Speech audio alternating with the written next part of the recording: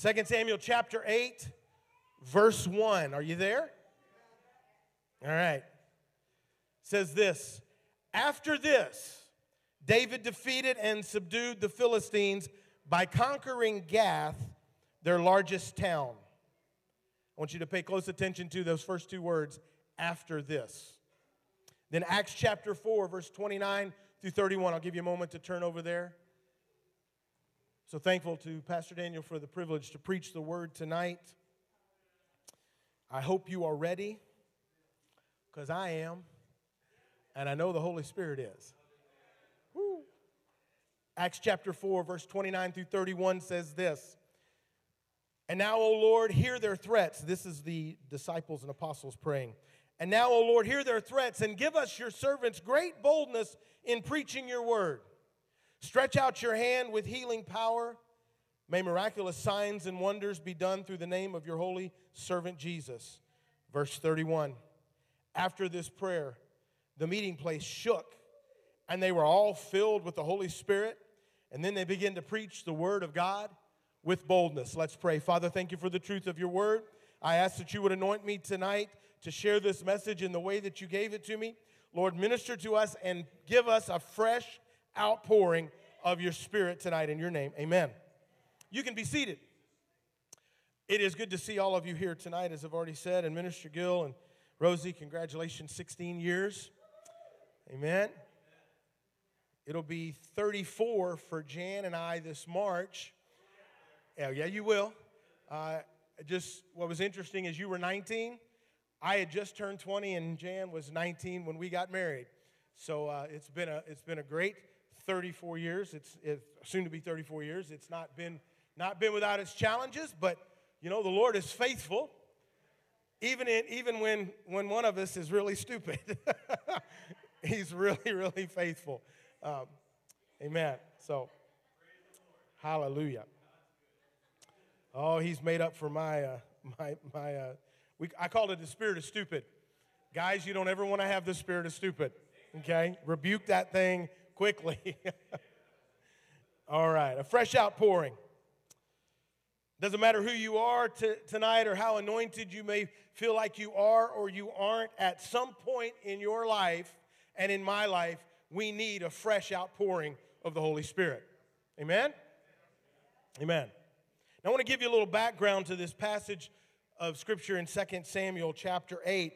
And the way we'll do that is turn back over, if you have that, turn back over to chapter 7. I'm not going to read the whole chapter, but this is interesting how I came about this particular thought, and then the Holy Spirit redirected me to it today. In our King School of Ministry, I shared with the students the story of Obed-Edom, which is found in chapter 6. How David he'd been anointed king by Samuel for a while, but he wouldn't take the throne until God removed Saul, because he still respected the fact that Saul had been the anointed king before him. And as soon as David took the throne, one of the first things he said he wanted to do was to bring the presence of God, the Ark of the Covenant, back to Jerusalem, back to the holy city. Because he's like, I don't want to rule God's people as their king without God's presence. I can't do it by myself. I don't want to do it by myself. Let's go find the ark, because the Ark of the Covenant had been captured by the Philistines. That's a whole nother message, and it's very powerful. But David went through the different things that he went through to bring and return the Ark of the Covenant back to the holy city. And it was after that, right at the end of chapter 6, that David danced mightily before the Lord as they brought the ark, as they returned the ark of the covenant into Jerusalem. It was worshiping. David danced, took off his kingly garments, and danced like a commoner just before the throne, or the Ark of the Covenant, in the presence of God. And his wife, Michal, she had disdain in her heart for him, and God dealt with her. And so then it goes to chapter 7. David had a great desire. Now that the Ark of the Covenant was back in Jerusalem, David said, how can I live in a house that's built on a foundation and is a permanent structure, and God reside in tents? And so David had a great desire to build a tabernacle, to build a place of worship, a permanent place of worship where the presence of God would reside.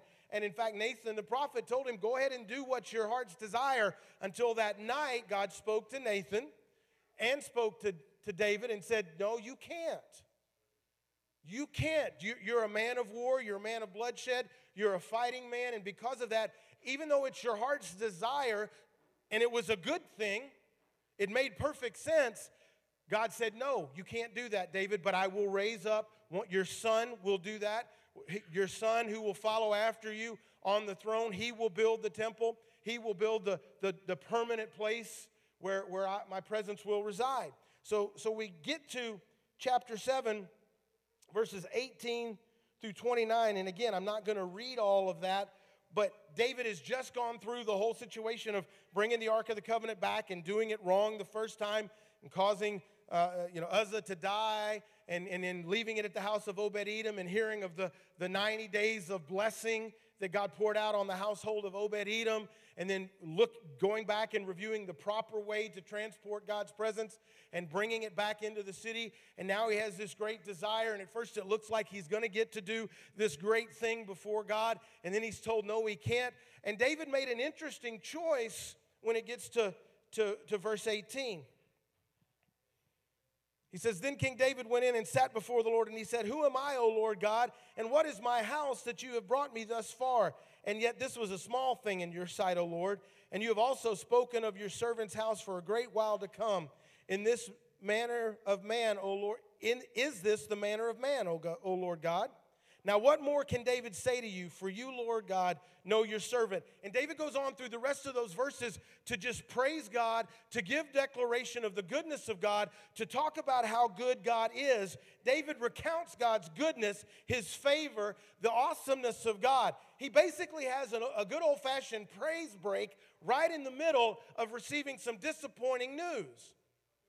And that happens, and then you read in chapter 8, after this. So now you know what that means, after this. After David had gone through all that he had just gone through, after the disappointment, after making the right choice, that in the midst of disappointment, in the midst of basically being told, you're my servant, you're my king, you're the anointed one, but you can't do all that's on your heart because of choices that you've made. David made the right choice to rejoice, to worship, to recount the praises of God, the goodness of God, the glory of God. And it says, after this, David went out and won great victories. After this, David went out and fought battles and won victories and took back possession and land and defeated enemies and subdued people.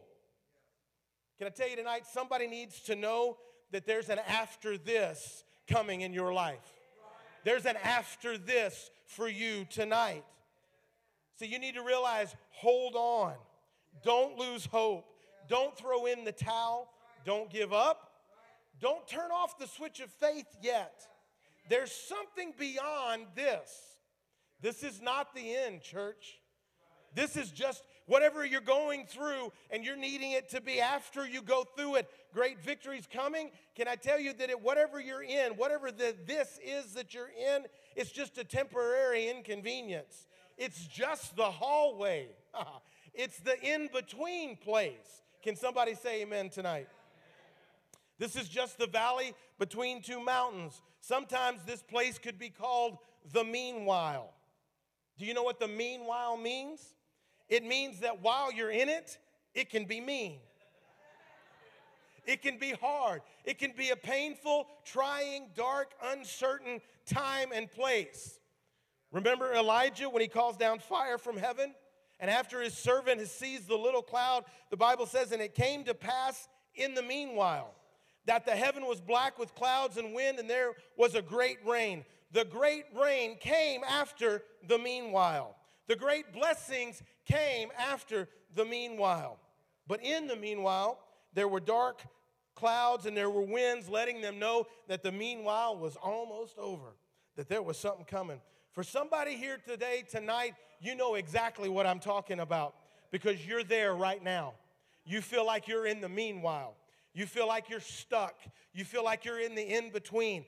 God, I'm in the hallway. I don't know, is it right or is it left? Is it this door? Is it door number 1, door number 2, door number 3? God, I don't want to miss it. I don't want to miss what you have. So I'll just stand right here in the hallway. Can I tell you, if you find yourself in the meanwhile, if you find yourself stuck in the hallway, if you find yourself in the midst of, God, I don't really know what to do, can I give you some advice of what to do? You need to do like David did in chapter 7, verses 18 through 29. You need to begin to recount the goodness of the Lord. You begin to declare with your mouth His praises, His purpose, His plans that have never failed. And when you do, after this, you'll step into that victory. After this, you'll take back the possession and the things that God promised for you. Somebody shout tonight. Whew, hallelujah. For some of you, you feel like there's some harsh winds of adversity blowing in your life. For some of you, you feel like the dark clouds are obscuring the light of God's goodness. Can I tell you that sometimes when that's going on, you need to claim the promises of Psalm 18. The promises of Psalm 18 tells you and I that God covers Himself with dark clouds. It's like God goes into stealth mode. And why is He going into stealth mode? Because He's about to bow the heavens open and come down and fight on your behalf and fight on my behalf. It says in Psalm 18 that His dark clouds cover His feet. And from those dark clouds, He hails lightning and hailstones and thunders from those clouds to rout the enemies of God's people. So if it seems dark, if it seems like you're stuck, don't just sit there and say, woe is me. Come on, begin to praise and hold on and claim the promises of God. Whew.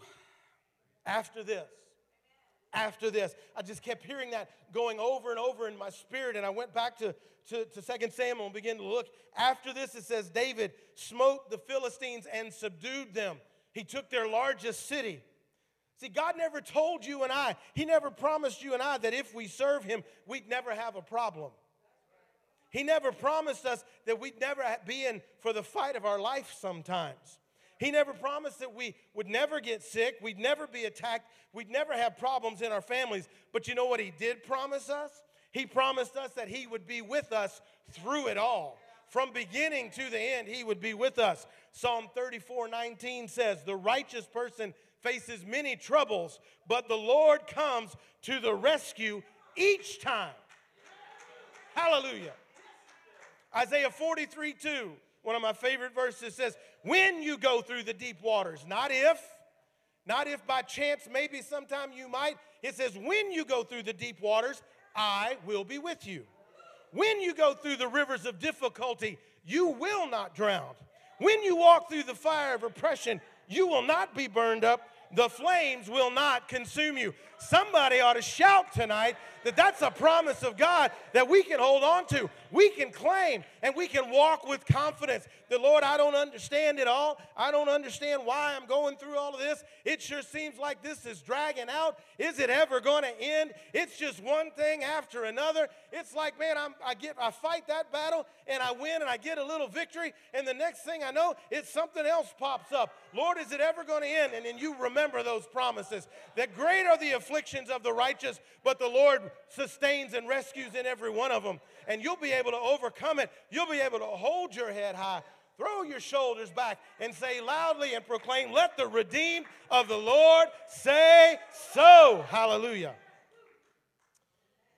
The Lord told me today to tell you and I, to remind us that if we will not give up, if we will not give in to fear and doubt, if we will keep walking through the fire, if we will keep on praising God in the midnight hour, if we will hold on to His word in the face of every contrary and negative report, you know what will come after this. His blessing, His delivery. I don't know again what this is for some of you. It might be a doctor's bad report. It might be a long season of sickness. It might be the loss of a loved one. It may be a painful divorce. It may be the deep pit of debt. I don't know what this is to you today, and I don't have to know. All I need to know is that there is an after this that is made available for you and I. And now I'm going to take you to the New Testament and tie it in with how we see this evident in the New Testament church, the early beginning of the church, because God is the same God yesterday, today, and forever. He is not a God of favoritism. He doesn't do something for some people and not do it for all of his people and all of his children. Acts chapter 4. We read it. I'll read it again. And now, O Lord, hear their threats. And give us, your servants, great boldness in preaching your word. Stretch out your hand with healing power. May miraculous signs and wonders be done through the name of your holy servant, Jesus. After this prayer, the meeting place shook, and they were all filled with the Holy Spirit. Then they preached the word of God with boldness. A little side note, we ought to begin to look for some building-shaking prayer going on among God's people. When's the last time you were in a prayer meeting, whether it was early morning prayer, an all-night prayer service, prayer before church on Sunday, prayer at your home, when you just felt the place shake with the power of the Holy Spirit? Well, he did it here. He wants to do it again. God wants to give us some building-shaking, foundation-shaking prayers. And we need to look for that. Now, most of you tonight, I'm assuming, maybe I shouldn't, but most of you tonight are probably familiar with the story found in Acts chapter 2, verses 1 through 4. In that particular passage of Scripture, the Holy Spirit comes and fills 120 hungry hearts, and tongues like fire come and set down on top of every head. The Bible says, and they were all filled with the Holy Ghost and began to speak with other tongues as the Spirit gave them utterance. And cloven tongues like as fire set upon each of them. And they were all filled with the Holy Ghost and began to speak with other tongues as the Spirit gave them utterance. So what you hear going on around here is not unusual. It's not strange. It's not a situation that is uncommon. It's found in Scripture and should be found among God's people. It's a promise. Jesus said the baptism of the Holy Spirit is the promise of the Father. And he's a good Father. So if he's got a promise for you and I, it's a good thing. Hallelujah.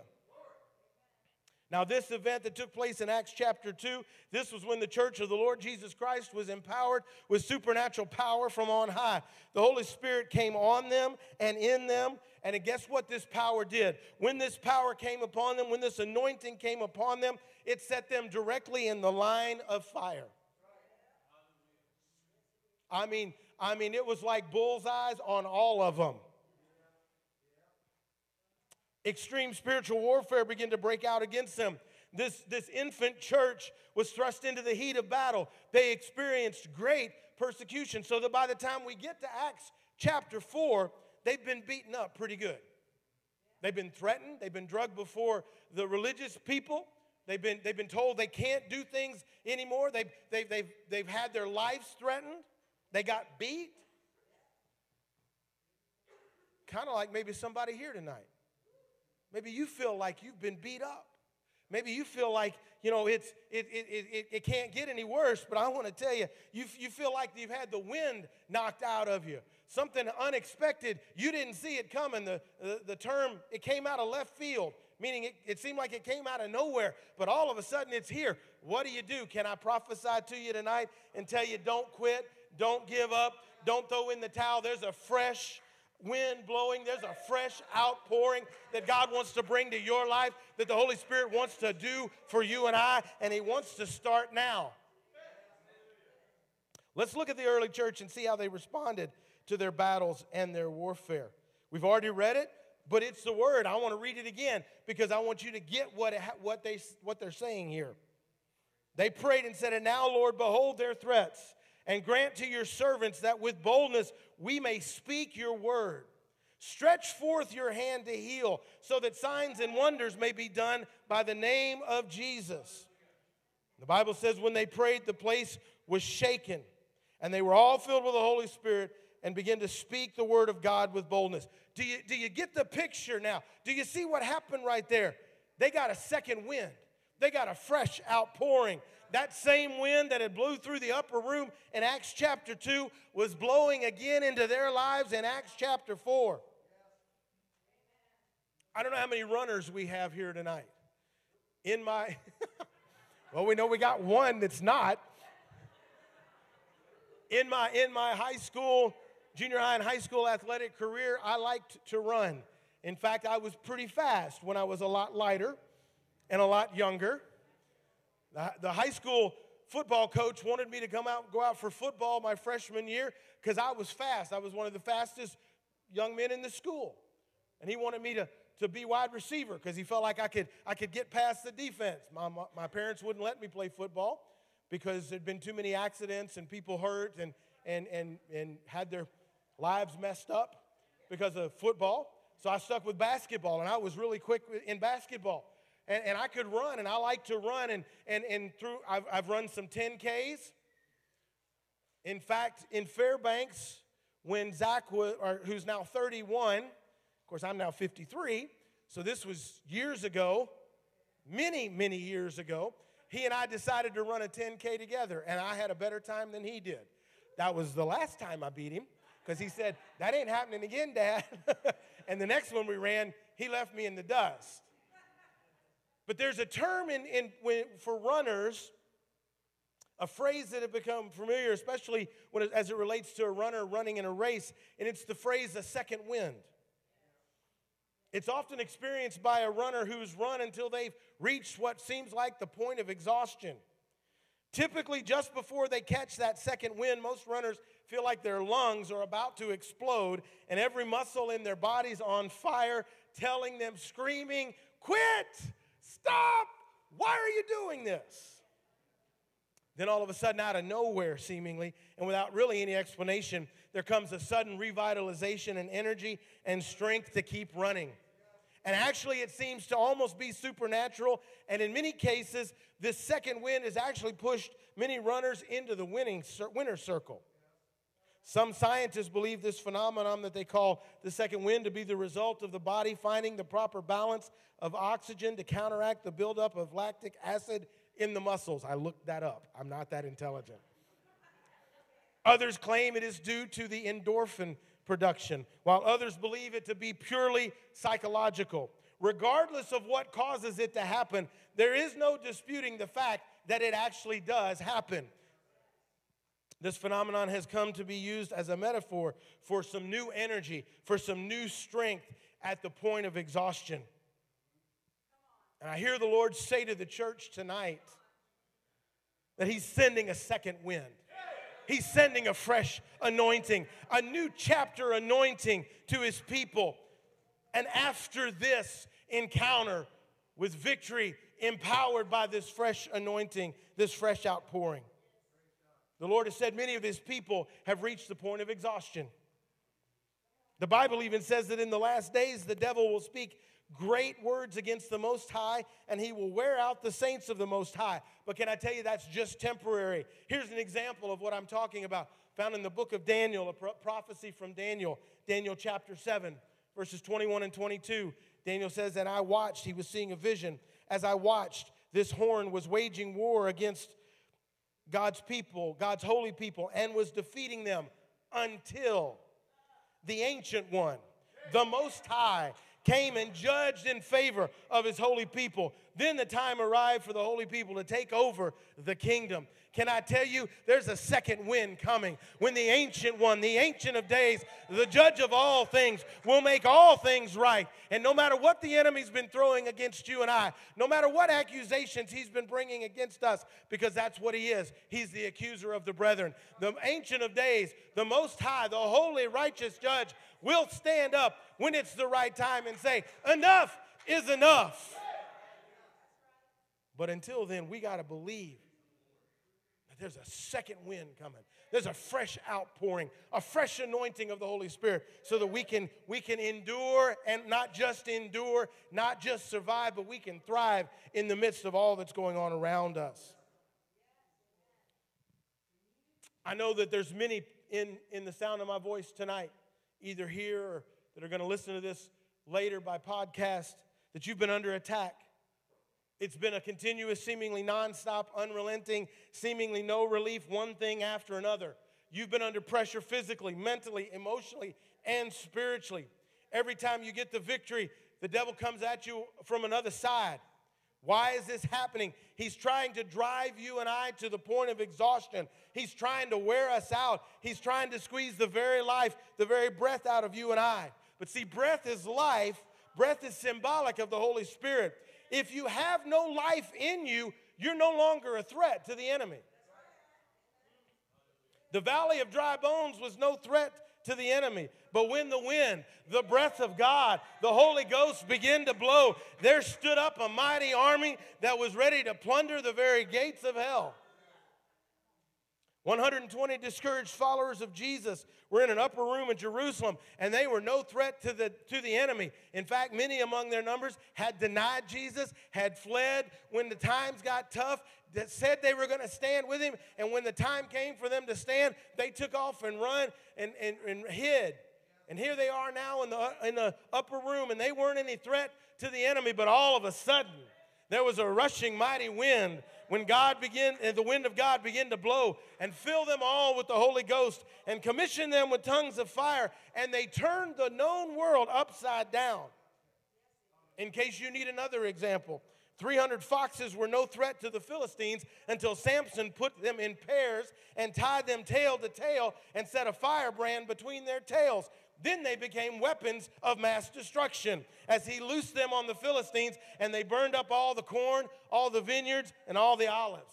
See, that's what the enemy's afraid of. He's afraid of the fire of God, and he's afraid of God's people when we're refreshed and anointed again, walking in the fire of God. The enemy is afraid of you and I when we are burning white hot with the power of the Holy Spirit, the fire of God burning and blazing in our lives. The devil's not afraid of our programs. He's not even really afraid of our singing, of our church attendance, of our talent, or even our knowledge of the Bible. That doesn't really scare him. But what, church, I'm going to tell you, what gives the devil nightmares and what sends shockwaves through the gates of hell is a church on fire, full of the Holy Spirit, anointed by the power of God to destroy the works of the enemy. Hallelujah. When the preachers of the gospel are on fire, when the singers are on fire, when the ushers are on fire, when the greeters are on fire, when the sound booth is on fire, when the keepers of the house are on fire, when everything we do is driven by the wind of God. See, when the wind of God blows, it changes everything. It changes everything. It was a wind from God that divided the Red Sea for the children of Israel to cross over. And it was the wind of God that closed the same Red Sea on Pharaoh and all his army. It was the wind of God, as I've already said, that turned the valley of dry bones into a mighty army. And it was the wind of God, the power of the Holy Spirit, that blew through the upper room on the day of Pentecost and turned a bunch of broken-hearted, discouraged disciples into the greatest force of God the earth had ever seen and gave birth to the New Testament church. Then our text in Acts tells us this. Many of the same disciples were gathered in prayer. Because of their faith and because of their boldness and their testimony of Jesus Christ, they'd been persecuted. In fact, they had been threatened and commanded not to preach or teach anymore in the name of Jesus. But they left that meeting with those religious leaders, counting themselves worthy to suffer for the namesake of Jesus. Then instead of gathering together and complaining and comparing their wounds, they prayed. Let that sink in just a moment. Essentially, what they said was, God, we need more power. We need a double dose. We need a fresh anointing. And that's where Acts 4:29 through 31 comes into the picture. They prayed, and as they prayed and concluded their prayer, declaring the goodness of God, asking for miracles, signs, and wonders, healings to take place in the name of Jesus, that as they prayed, the Holy Ghost fell, a fresh anointing, a fresh outpouring. The wind of God blew across that place, shook the very place where they were at to the foundation. They all began to speak in tongues with the power of the Holy Spirit, and then they went out and preached the gospel with even more boldness than they had before. They got a second wind, church. They got a refilling. They got a fresh anointing and outpouring, a fresh fire, a fresh baptism. They experienced an after this. If you look at Acts chapter 5, verse 12, it says, and by the hands of the apostles were many signs and wonders wrought among the people. That was the after this. After this encounter, after this persecution, after this threatening, after this being told you can't do this anymore. And they gathered and they prayed, and the Spirit of God fell, and a fresh outpouring came upon them. The after this was that many more signs and wonders were done among the people at the hands of the apostles. Hallelujah. Minister Micah, could you come back to the keyboard tonight? Unless you feel led to play something else, why don't you play Fresh Outpouring? I know by the Spirit of the Lord I'm talking to some people tonight who are tired, who are worn out, many who've even been at the point of exhaustion. You feel like you've had the breath knocked out of you. Some of you feel like you're running on empty. You love God, but you can't really wrap your head around what's happening. Can I tell you, in the natural, we have this thing on our car. It's called a gas tank. Because unless you have a electric car, and then that's a whole different set of stuff. But if you have a regular car that runs on gasoline, you have a gas tank. Your car's not going to go anywhere if you don't put gas in it. But you've also got a little gauge and a little indicator on the dash that lets you know whether your gas tank is full, 3/4 full, half full, quarter tank full, eighth full, or the lights on, and you're headed for trouble. It's not a sin to run out of gas. Thank you, Jesus. Because I happen to be one of those that's like, let me see, I can calculate when that light comes on, according to the owner's manual. It drives my wife absolutely bonkers when I do this. That light just came on, and according to the owner's manual, it says that when the light comes on, there's 2.3 gallons of fuel left in the tank. And let's say I got V8, so let's say I get 14 miles to the gallon, so I can go at least 28 miles before I'm going to run out of gas. I got time. Now, she's very gracious, because there's times that I have not made it. My calculations were wrong.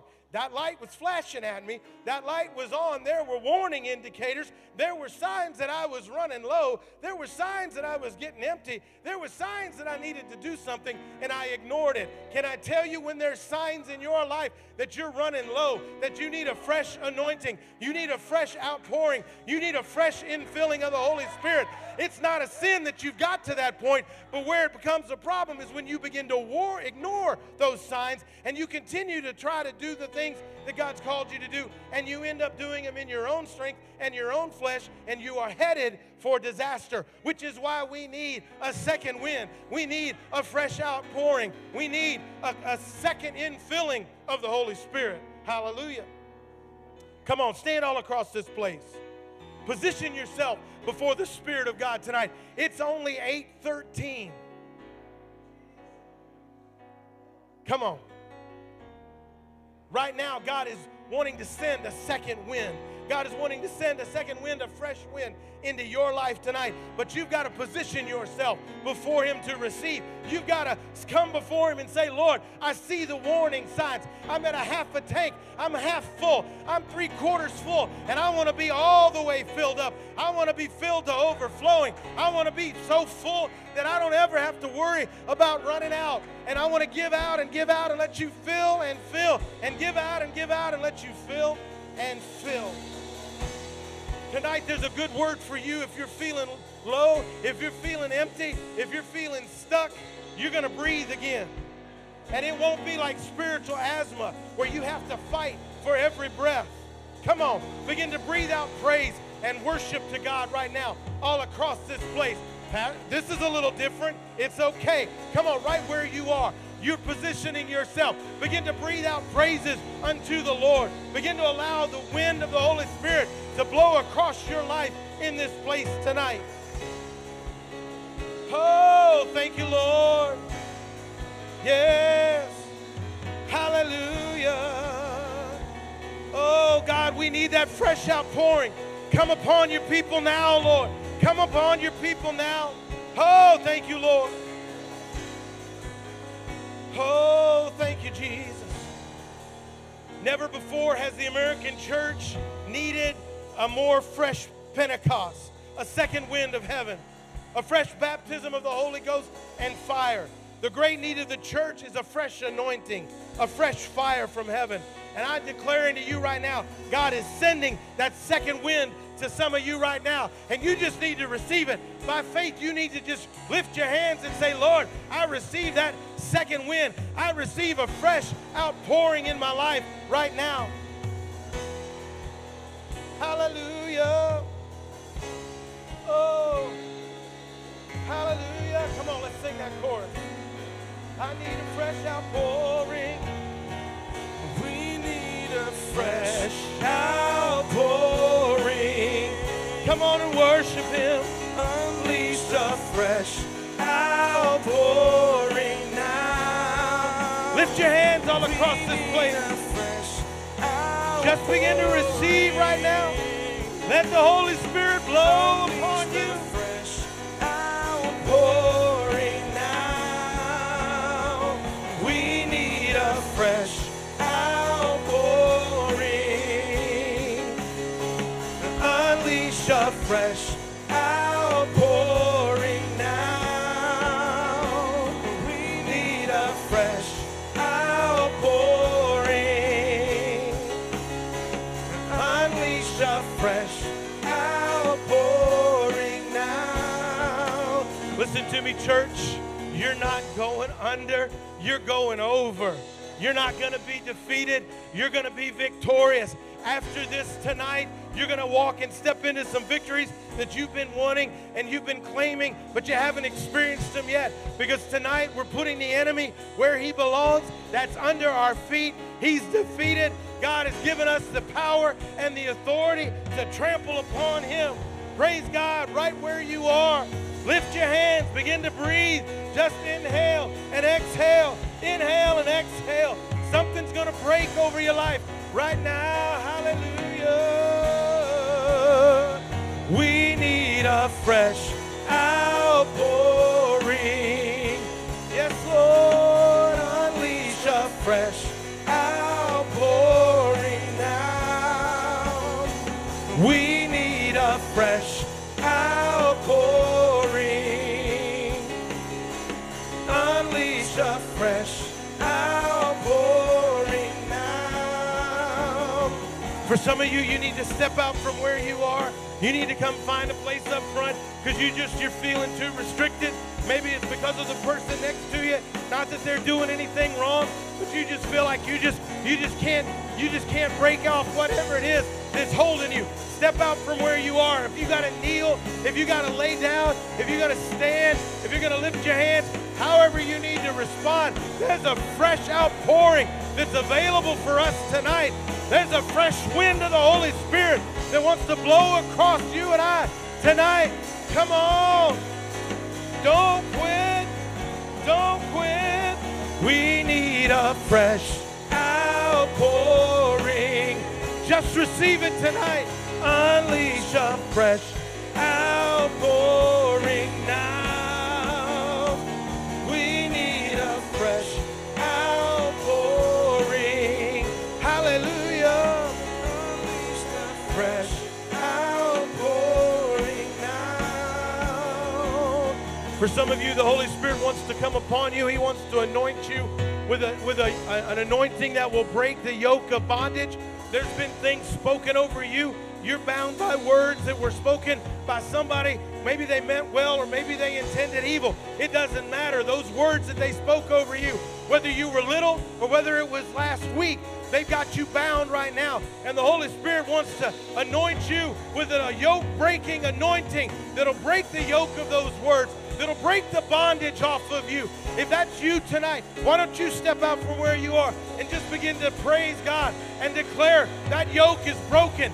I'm not bound by that anymore. I'm not bound by those words. I'm bound by the Word of God, and I'm being set free tonight. Hallelujah. Hallelujah. Hallelujah. Thank you, Lord. A fresh outpouring. We need a fresh outpouring now. Oh, thank you, Lord. Outpouring. Yes, God. Yes, God. The fresh outpouring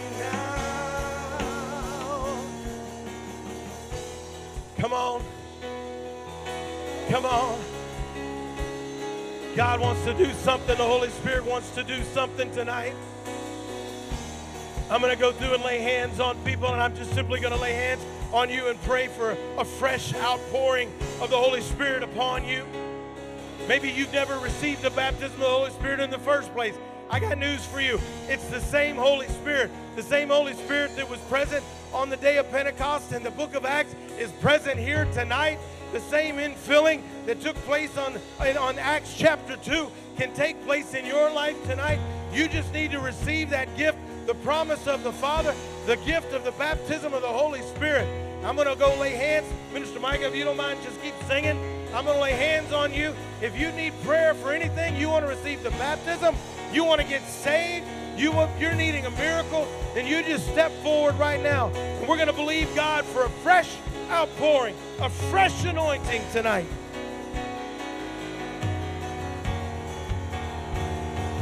There's a fire stirring in our bones. A shout is rising up inside. And so the earth come and fill our hearts. Your voice is calling us to life. We need a fresh outpouring. Unleash the fresh outpouring now. We need a fresh outpouring. Unleash the fresh outpouring now. We need a fresh outpouring. Unleash the fresh outpouring now. We need a fresh outpouring. Unleash the fresh outpouring now. There's a fire stirring in our bones. A shout is rising up inside. And so the earth come and fill our hearts. Your voice is calling us to life. We need a fresh outpouring. Unleash the fresh outpouring now. We need a fresh outpouring. Unleash the fresh outpouring now. We need a fresh outpouring. Unleash the fresh outpouring now. We need a fresh outpouring.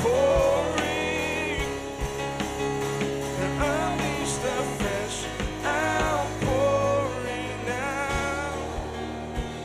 We need a fresh outpouring. Unleash the fresh outpouring now. We need a fresh outpouring.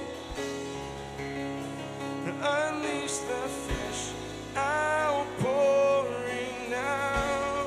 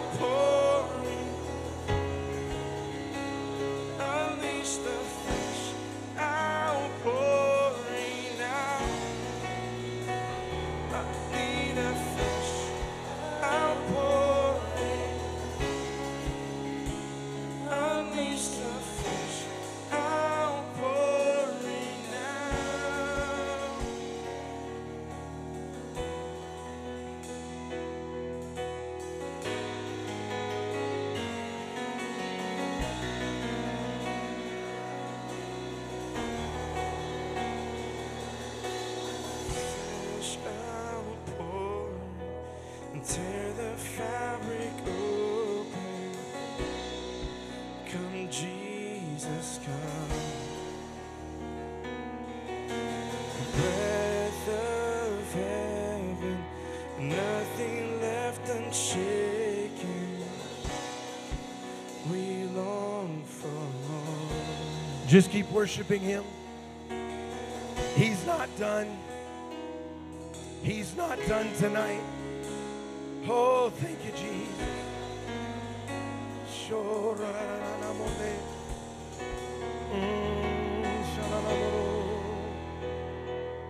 Hallelujah. Hallelujah.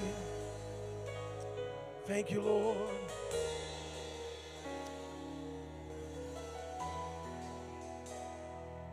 I want to challenge you with something tonight. Those of you that are still being ministered, pardon me, still being ministered to, I'll get through it. Just allow the Holy Spirit to continue to minister to you. But I want to challenge you with something tonight.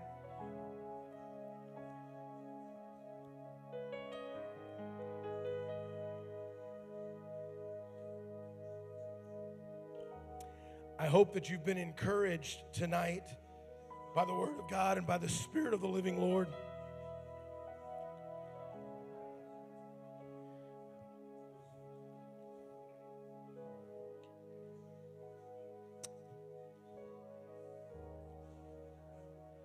But the key for David to have his after this was what he did in the midst of the this. And that's my challenge for you tonight.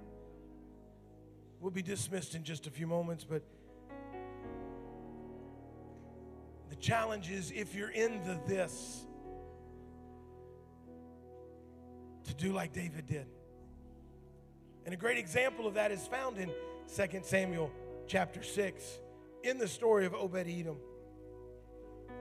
I challenged our students in our school of ministry. For 20 plus years, the Ark of the Covenant was in the house of Abinadab, and he had 2 sons. And there is no record in Scripture, and it's not because Scripture was lacking or missing something. There was no record in Scripture of anything amazing or blessing or anything taking place in the house of Abinadab. 20 years the Ark resided there. The presence of God resided there. And there's no record in Scripture of anything happening. In fact, we see that when David came to get the Ark of the Covenant and they transported it and did it wrong, that Uzzah, one of Abinadab's sons, saw the oxen stumble and the Ark shift, and he decided to help God out and reached up and touched the Ark to steady it, and God struck him dead. Why? Well, I'll tell you what I believe. I believe God struck him dead because there was no reverence. There was no holiness. There was no righteous fear of God. Even though the presence of God had been in his house for 20 years, he'd grown up with the presence of God, sitting off in the corner somewhere, stuck in the back 40 in some shed, just sitting there, and he had no respect and had no godly fear, and he thought God needed his help.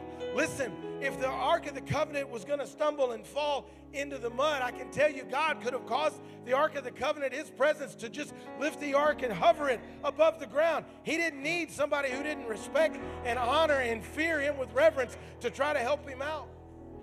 And when that happened, David freaked out. He's like, how can I bring God's presence back into Jerusalem if this is going to happen? And it says that they turned aside and put the Ark of the Covenant in the house of Obed-Edom. It was there for 90 days, 3 months. And in those 90 days, Scripture says that God blessed all, A-L-L, all of Obed-Edom's household. Now, if I can just do it a little bit like I do it, in those 90 days, Mrs. Obed-Edom discovered that they were going to have another child, because children are a blessing of the Lord.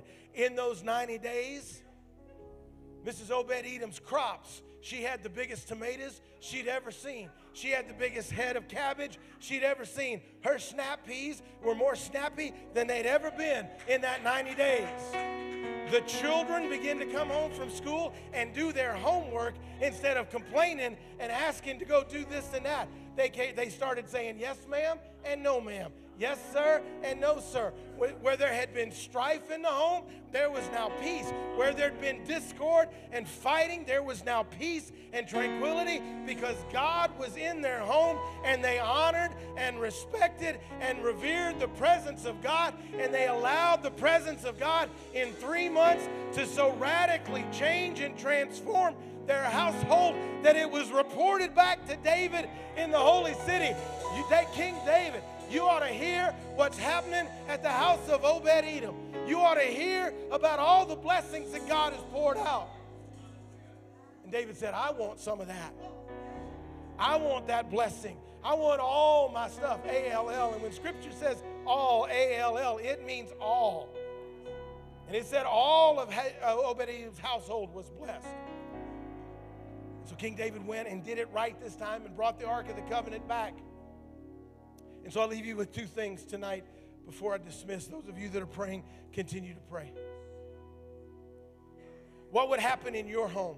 What would happen in your life? What would happen in your family if for 90 days, 3 months, you committed that there was a passion and a desire and a hunger for the presence of God, for the fresh outpouring of the Spirit of God in your home, to such that you turned off or unplugged or logged off and turned it off and set it in the corner and you focused on Him for 90 days? What might happen? How might it be reported across the valley? Can you imagine? Have you heard what's taking place in the homes of those people that are building that church up on the hill? Something's going on because we committed to 90 days of nothing but Him, nothing but His presence. I challenged my KSM students to do that. I throw that challenge down to you. Take 90 days. Watch what God will do. Watch what He'll turn around. Watch what victories will begin to unfold. Because you know what? We like talking about the victories. God's given me victory. God's blessed me with this victory. Because victories are us focused. What we need to be talking about is, God, how can I walk in obedience before you? God, how can I honor you with my obedience? How can I honor you with my reverence? How can I honor you with my sacrifice of giving up things that divide my time? Because when we walk in obedience, it's now focused on Him. So I leave that challenge with you. And then I give you this conclusion of the story of Obed-Edom. Obed-Edom's one of those characters in Scripture that you don't know a lot about. We don't know a lot of his background.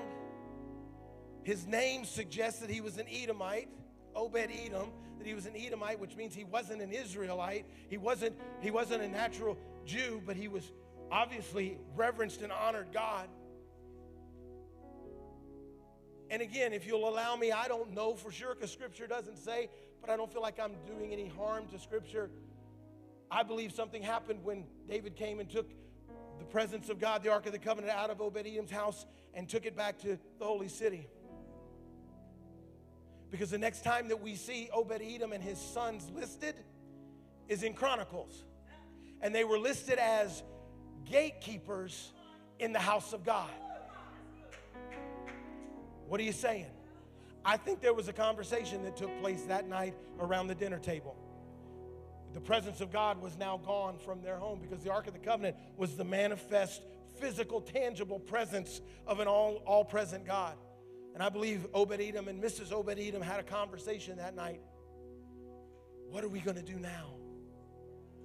And I believe he went and got a for sale sign and stuck it in the front yard and said, we're going to move into the holy city and we're going to ask for jobs. We're going to be near because nothing else will satisfy any longer than being in His presence. And I believe it's just what I believe. It's not a theology. Don't build your theology. It won't get you to heaven. It's just what I believe. I believe when David penned the words, oh, that I may dwell in His presence, to behold His beauty and the glory of the Lord. I believe he did that. Personally, I believe because he now saw the evidence of the impact that the presence of God had on Obed-Edom, because Obed-Edom and his son showed up and said, we want a job. You don't even have to pay us. We just want to be in the presence. We'll be gatekeepers. We'll open the gates to let people come in to the temple to worship. What are we willing to sacrifice, church? What are we willing to give up? I'm just saying give 90 days and watch what God will do. If he becomes your sole focus and purpose for living. Oh, but I might miss this. Oh, but I got my favorite binge on. And I'm not going to get on that. I'm going to let the Holy Spirit speak to you just like he's speaking to me. Did you get something tonight? Thank you. I never want to close the service without giving this opportunity. So right where you are, just bow your heads real quick. Those of you that are in the altars, you stay as long as you need to. If you're here tonight and you don't know Jesus as your Lord and Savior, you knew him as your Lord and Savior, you prayed and repented of your sins at one time, but something I said tonight, something Holy Spirit is speaking to you tonight, lets you know that you need to recommit, you need to rededicate, you need to repent and ask Jesus to be your Lord and Savior all over again, or you just want to be assured of your salvation. If that's you here tonight, you want to get saved for the first time, you want to recommit your life to the Lord, or you want to be assured of your salvation tonight, if that's you, would you lift your hand all across this place so I can pray for you? Hallelujah. Do we have any? Oh, thank you, Jesus. Hallelujah. Then repeat this prayer after me. We'll kind of include that in it just so we all can reaffirm our faith. Father God, repeat this after me. Father God, thank you for your presence. There is nothing like the presence of God. Give me a hunger and a desire to not settle for anything less than your presence. Forgive me of any sin that is hindering your presence in my life. I commit myself to you again.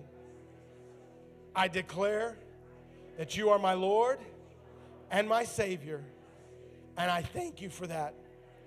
In your name, amen. Amen. Come on, give the Lord a hand clap of praise for what he's done tonight.